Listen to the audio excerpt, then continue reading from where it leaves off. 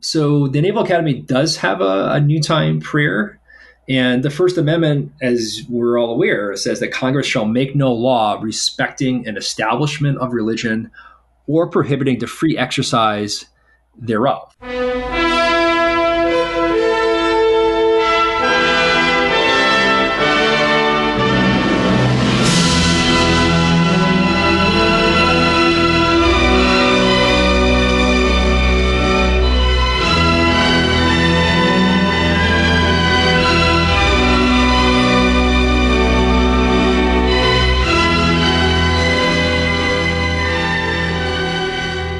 We're listening to the theme song from the 1960 movie Exodus.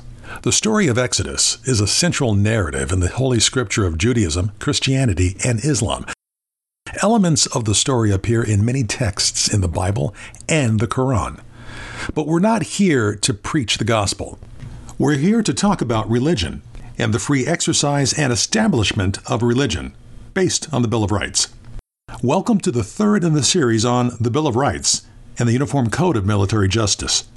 I'm your host, Michael Sears, from the Stockdale Center at the United States Naval Academy.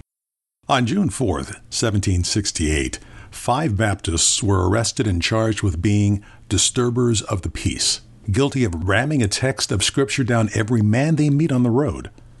They were tried a month later, sentenced, and marched off to the Old Stone Jail. Most of them remained in jail until September 5th, 1768, when they were released. At the same time in the state of Virginia, the Anglican Church was the state church. Anglican clergy were employed by the government and acted as teachers, becoming officials of the state. In his years as a young Virginia legislator, James Madison became keenly interested in the efforts of Baptist preachers who were arrested for not having an Anglican license.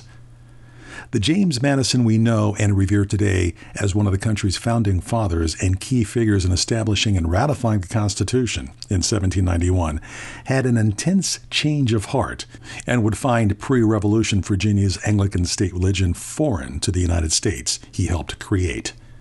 Madison, like many in this country after victory over Great Britain, championed above all else life, liberty, and the pursuit of happiness. The tyrannies of King George III convinced the Founding Fathers that an individual's rights and liberties were sacred and not to be infringed upon by the government. By the time of the 1787 Constitutional Convention and throughout the ratification process with the introduction of the Bill of Rights, Madison and the Founding Fathers viewed an established state religion as a denial of a citizen's right to exercise his or her own freedom of conscience. To James Madison, the idea of religion goes much deeper than how one does or doesn't practice. He called conscience the most sacred of all property. And like a good scholar of John Locke, Madison felt strongly that one's property was a natural right.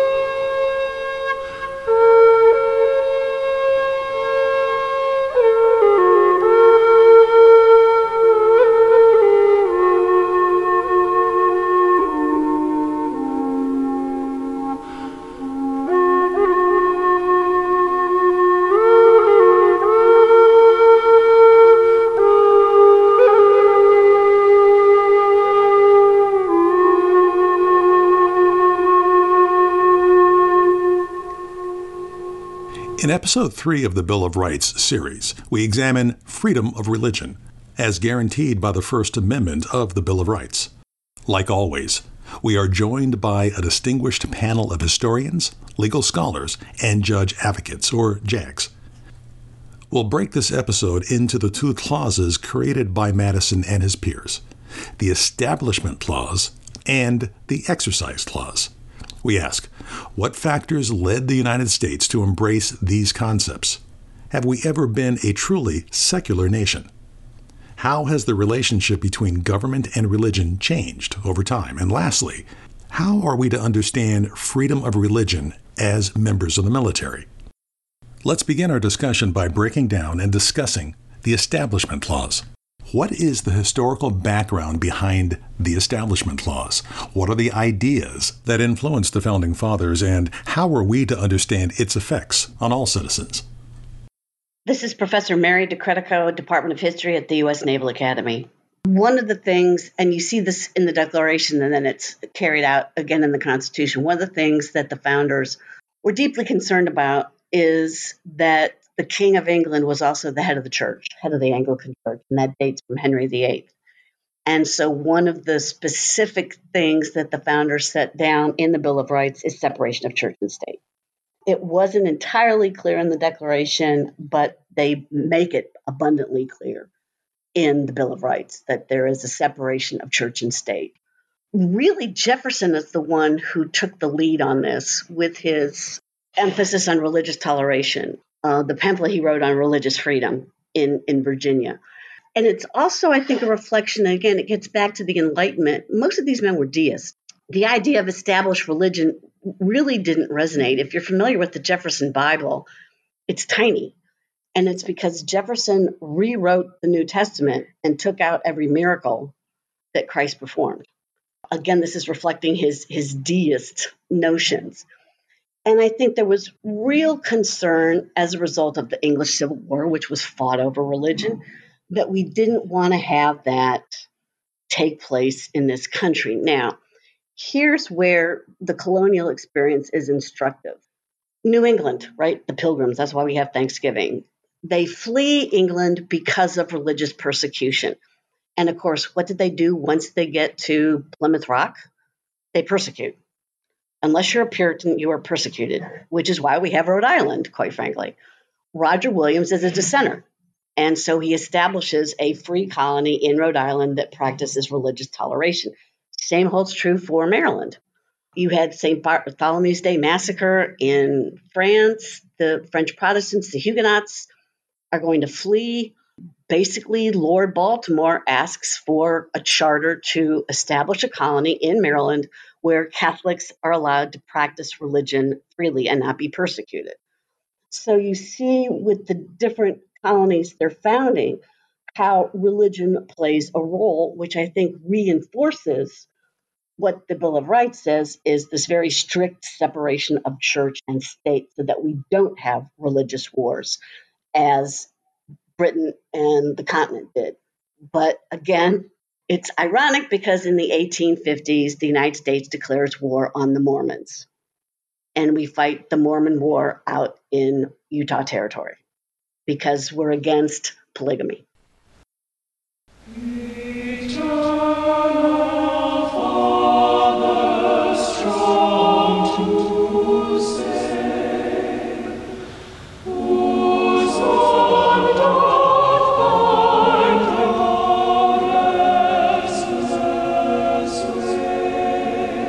I'm David Luban. I'm a professor of law and philosophy at Georgetown University Law Center, and I also have the honor and privilege of being the Distinguished Chair in Ethics at the Stockdale Center for Ethical Leadership at the United States Naval Academy. One of the questions, what does it mean to establish a religion? Well, we know that it would be establishing a religion if the state passed a law saying, let's say, Presbyterianism is the official religion of this state. Okay, but what else does it involve? Well, it might involve the state broadcasting religious messages. Now, if the state says, we are going to put the 10 Commandments up in the courthouse and say that that is the official morality that underlies all the laws of this country, that is broadcasting a religious message. And if you look at it there, the first commandment says, I am your God. And it means the Judeo-Christian God. And the second commandment, says you will have no other gods before me. I mean, I'm a jealous God. Well, what does that do to the Hindus who have a lot of other gods before that one? So there's no question that that would be a religious message. But the complication is that the Ten Commandments isn't just a religious document. It's something that has a lot of historical significance. So with Kentucky, what was really interesting was that there were two cases on the same subject, the Ten Commandments in public property, decided the same day by the Supreme Court, and they came out in opposite ways. In Kentucky, where the Ten Commandments have been put up in the courthouse, the Supreme Court very narrowly divided, a 5-4 vote, said that's establishing religion. You're broadcasting a religious message. The same day, a case involving whether the Ten Commandments could be put on display in the Texas state capitol grounds, once again, 5-4 going the other way. The court said here there's a secular purpose of showing a big piece of Texas history. It's not just a religious message. So there's a secular reason for putting it there, and that's okay. And there have been other cases in which we wrestle with that. I mean, to me, one of the oddest was a case in which a town in Utah put up allowed the Ten Commandments to be put up on public property. And then a little minority religion called Summum said, we want to put up our 7 commandments, our 7 rules, in an equally big display right next to the 10 commandments. And their rules were, they were a little strange. The first one was everything vibrates. And the town said, sorry, we're not going to take that.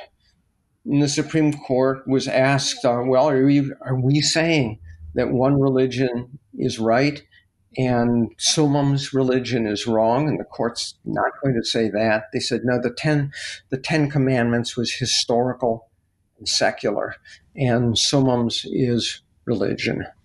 We now turn to Lieutenant Commander Elizabeth Jarzik to describe what is commonly known as the Lemon Test. In the Lemon case, right, it's Lemon v. Kurtzman. It's from 1971. And the court kind of sets out this 3-factor test to decide whether or not something the government is trying to do is impermissibly establishing religion.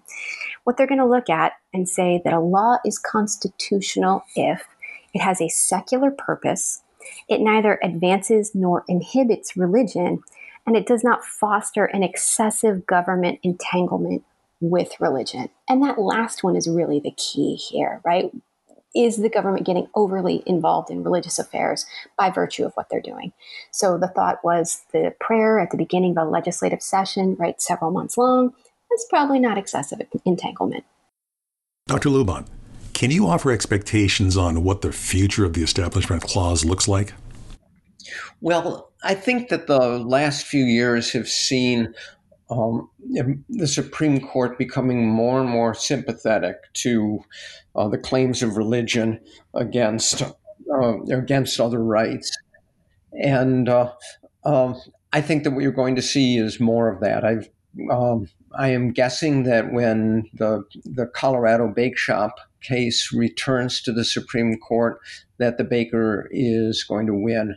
I think that conscience opt-outs for other professions, if they come to the court, then the conscience opt-out is going to win. I think that another case this term was about whether the state can give money to religious schools, and the court said yes. And I think that if you see that as part of the wall between separation of church and state, then a couple more bricks have been taken down from that wall. And this is a court that is very sympathetic to the claims that religious exercise are really about as fundamental a right as we have. The issue of the Establishment Clause appears easier to understand on the surface regarding the U.S. military. If the federal government cannot establish a state religion, neither can the military. But let's now shift gears and examine the Establishment Clause within the context of the UCMJ. How are we to understand the separation of church and state when things like noon meal prayer or prayer broadcast to the entire ship over the 1MC exists? Professor Mark Nevitt. I think that slippery slope is a good way to describe it. We're talking about prayer at the Naval Academy or any governmental entity. It could be Congress, could be the Air Force Academy, could be the West Point. So the Naval Academy does have a new time prayer. And the First Amendment, as we're all aware, says that Congress shall make no law respecting an establishment of religion or prohibiting the free exercise thereof. So the question, I think, is one, is this something, the new time prayer, is this an invitation or is this a mandatory requirement? Number two, is this related to a precise religion? Is it related to Catholicism, Judaism, Islam, fill in the blank? Or is it more non-denominational and broadly speaking?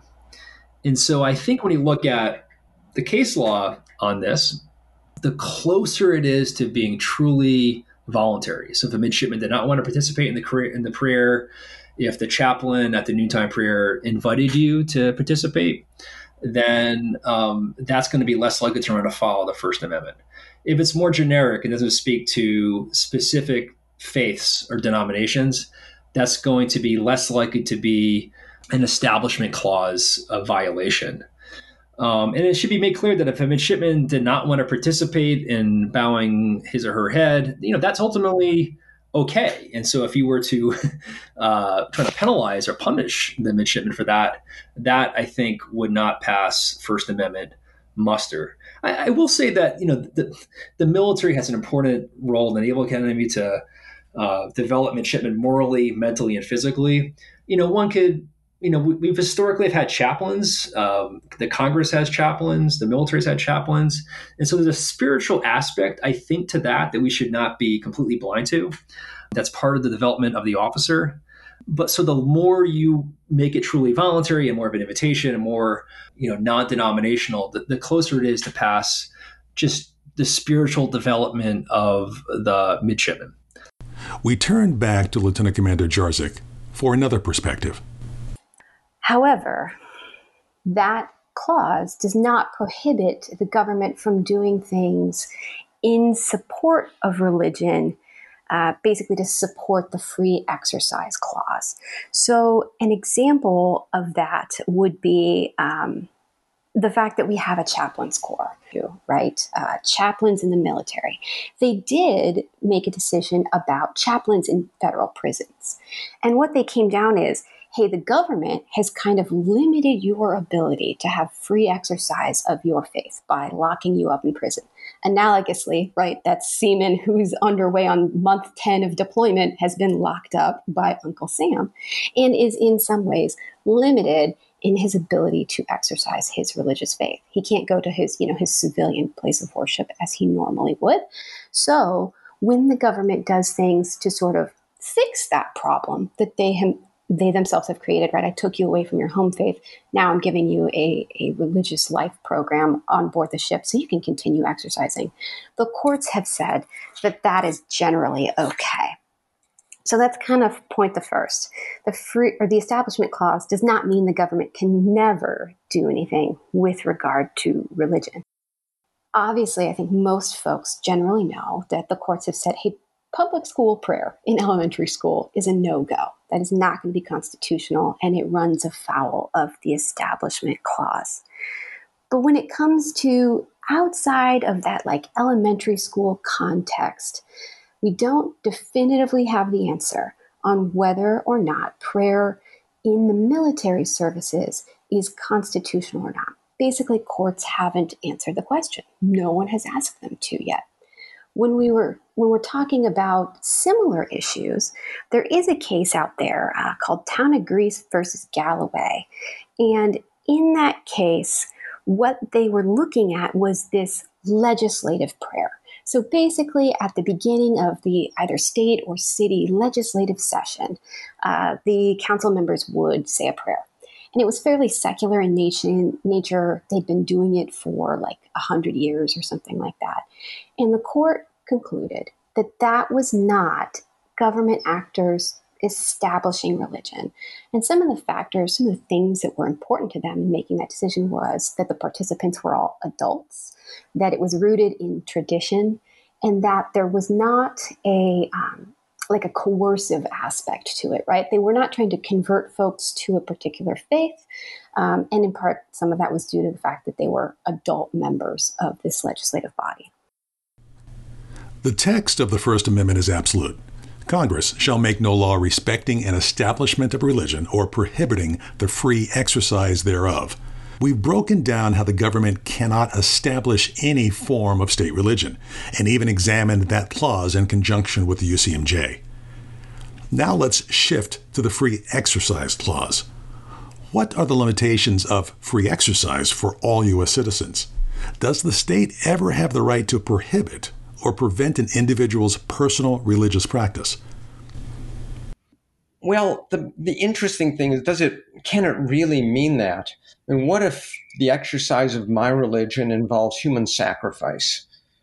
Well, of course, I don't get to say the First Amendment protects my right to sacrifice other human beings. So there are always going to be some kind of limits on what free exercise is. And the hard part is figuring out exactly what those limits are. Now, the kind of background question is, which beliefs of mine are my religious beliefs? What is my religion? And understandably, a secular Supreme Court is not going to want to wade into theological debates. It's certainly never going to say whether somebody's religious beliefs are true or false, because that's not for human beings to decide. And that's an issue that comes up every so often when, especially with minority religions, let's say a religion that only has 100 people in it and just started a couple of months ago.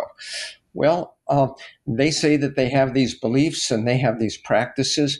Is the Supreme Court going to step in and say, well, actually not? I mean, this is just a cult. Well, they're not going to do that.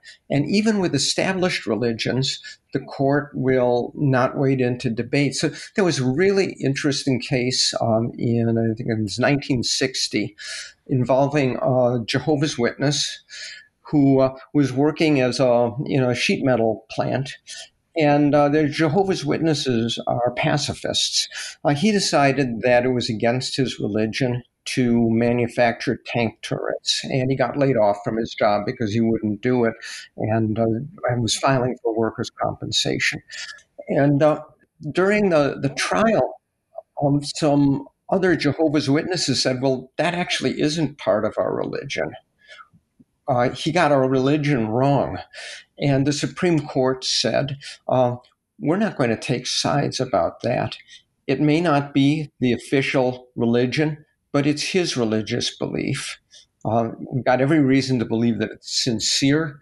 So anything goes for religious beliefs. And that turns out to be really significant if religious beliefs are putting you in opposition to some other law. So at this point, let's just go back to what if my religious practice involves human sacrifice? Well, then I am running up against the law against murder. Well, what if it involves animal sacrifice, as some voodoo religions do? Well, that might run up against laws against animal cruelty. What about Native Americans, who part of whose religious right was smoking peyote, which is a controlled substance? Well, there was a case that came before the Supreme Court that addressed that. And there, the Supreme Court said if the religious practice violates generally applicable law, the religious practice has to give way. And that caused a tremendous uproar. A lot of religious groups were very angry, and Congress passed a law to try to undo that Supreme Court decision. It's called the Religious Freedom Restoration Act, RFRA. And it says that if the state wants to pass a law that substantially burdens somebody's practice of religion, it has to have a really compelling reason. So just go back to my imaginary case of human sacrifice. Well, there's a compelling reason to not allow murder. Arguably, there's a compelling reason not to allow animal cruelty.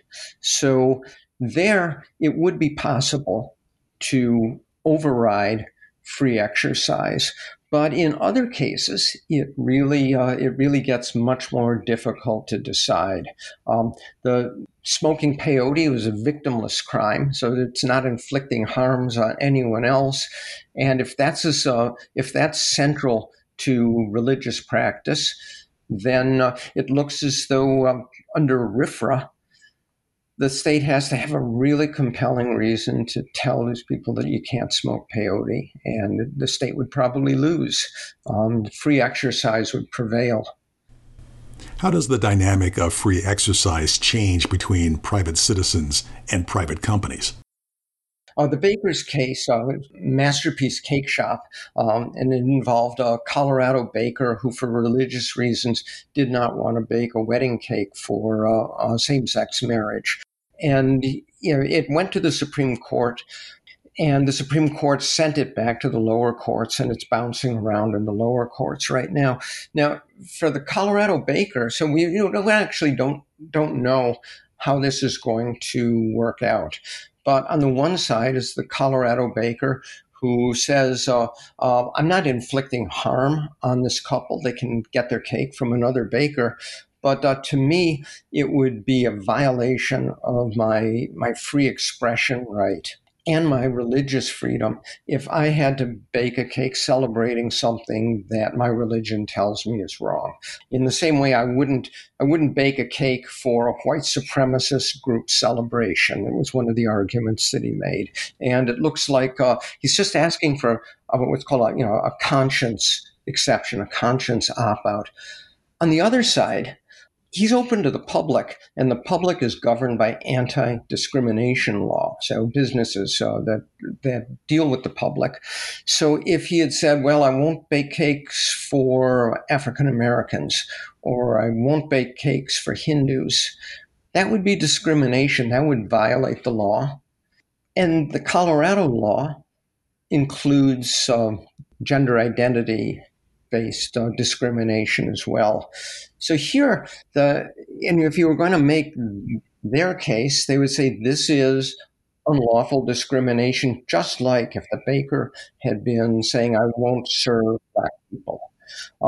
And just to complicate it, suppose that somebody who just wants to engage in discrimination and says, well, under my religion, the races aren't created equal. Well, the court's not going to jump in and say, no, that's not your religion.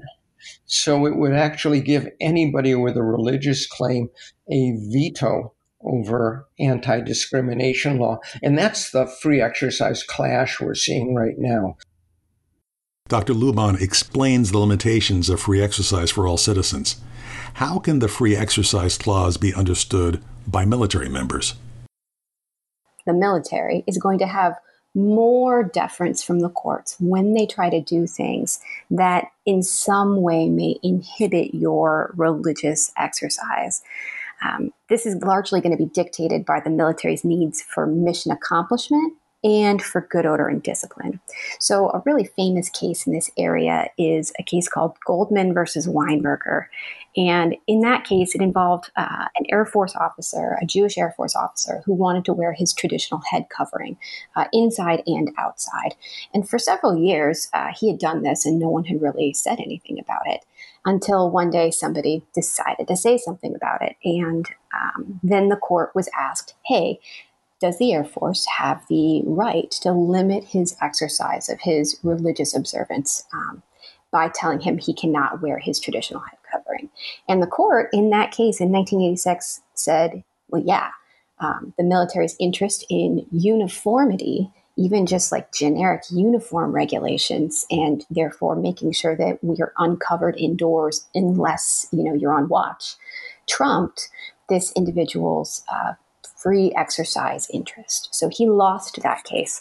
Now, interestingly, that's an occasion where then Congress sort of stepped in and said, oh, we don't like that answer. That makes us unhappy. So kind of immediately after that case, Congress then changed the rules the regulations as applied to the military to permit greater freedom for deviations for like uniform regulations, which is why service members now can submit different requests for religious accommodation for various religiously required head coverings.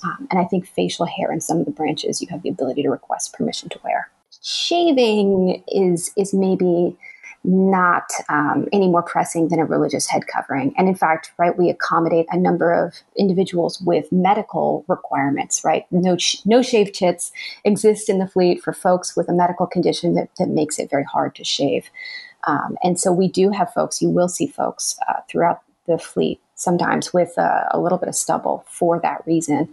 And so in terms of uniformity, if the service chose to grant you a religious accommodation, and the legislation that Congress gave was not like demanding. It did not demand the services always grant permission to wear a head covering or not shave, but that they should be sort of more willing to look at those requests. But where we're really going to see the issue with shaving is when it gets in the way of mission readiness. So if you're an aviator and I need you to be able to have a good seal on your face with some piece of equipment, or if you're attached to a ship and I need you to be able to have a good seal with firefighting equipment, and your religiously required facial hair is going to get in the way of that mission readiness, well, then the military is going to win every single time. And you're going to have to square that however you do, whether that's choosing to shave and to limit your own exercise, or whether it's deciding the service is no longer compatible for you. The decision to abridge or prohibit a service member's ability to free exercise is a big decision to make. Who makes these decisions, and how should we understand what that means for us as officers? Right. Excellent question. Any of us exercising our capacity as leaders upchain from another individual are Uncle Sam for that purpose. So if I'm your divo and I'm telling you to shave, even though you've got this religious exemption request that you're trying to submit or whatever, I'm acting as Uncle Sam in that shoe or in that position, and that can be challenged. Colonel Christopher Shaw, United States Marine Corps. Currently, I'm serving as the Staff Judge Advocate for Marine Corps Combat Development Command. Are there any additional restrictions to individuals' rights in combat situations? The reality is whether it's combat or whether it's in peacetime, there are restrictions to individuals' constitutional rights. And we can look at that, whether it's restrictions on the freedom of expression, freedom of religion, freedom of speech, freedom of association, all those, and freedom to bear arms are restricted when you're in the military, and whether that's in a combat situation or in a non-combat situation. Simply being in the service means that you lose some of your rights. Some of your rights are abridged. And certainly, being under the control of the military, you're granted certain authority. Some of those authorities, again, include the ability to kill if that's necessary, and it's taken place under the rules of engagement, and certainly the ability to detain folks, the ability to, quote unquote, trespass into other countries. Certainly because you're working under the authority of the United States government, under the authority of the United Nations, under the authority of even a foreign country that's inviting you in, you have additional authority, additional rights, but then you lose some as well. Oftentimes what happens, particularly if there's a new issue, it's going to be the sergeants, or it's going to be the lieutenants on the deck plates, the company commanders, the battalion commanders, that are going to make the first order, the first determination that a certain right needs to be abridged. But eventually what occurs is that these issues will bubble up to higher and higher levels, and that there ultimately is policy at the service level, policy at the DoD level, policy from POTUS with regard to what one can do and what one cannot do. And then at times those policies are tested. They're tested at court martials or they're tested in federal court, and ultimately they may go to the Supreme Court. So as an example, who can serve, who can even serve in the military? So certainly Congress in the 90s affirmatively stated that women could not serve in combat units, ground combat units below the regimental level. So that was a congressional law.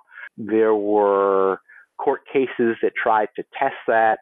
And ultimately, with a change of administration, that law was changed and policy followed, where women could serve in combat roles. And again, women have been serving in combat throughout our history, but the actual policy, United States policy, to allow them to serve in ground combat, in combat units, was changed in the mid 2016, 2013, 2016 timeframe. So there are freedoms that are abridged, but those freedoms are usually, when they're abridged, they'll be tested. So certainly another example would be if a Marine or sailor wants to grow his hair in a certain way, whether it's dreadlocks or whether it's braids or whether he just wants to have long flowing hair. Again, there's policy, there's regulations that talk to how you can wear your hair, and believe it or not, I mean the policy of the way Marines can wear their hair is different than the policy the way Navy folks can wear their hair. So those are done at the service level, and certainly if somebody has a problem with it, they can test it. They can test it in the court, but the court oftentimes gives significant deference to the military to implement its policies, because again, the goal is, and the assumption is, that the policies that we have in place will maintain our discipline, will maintain our efficiency, so we can better protect the nation.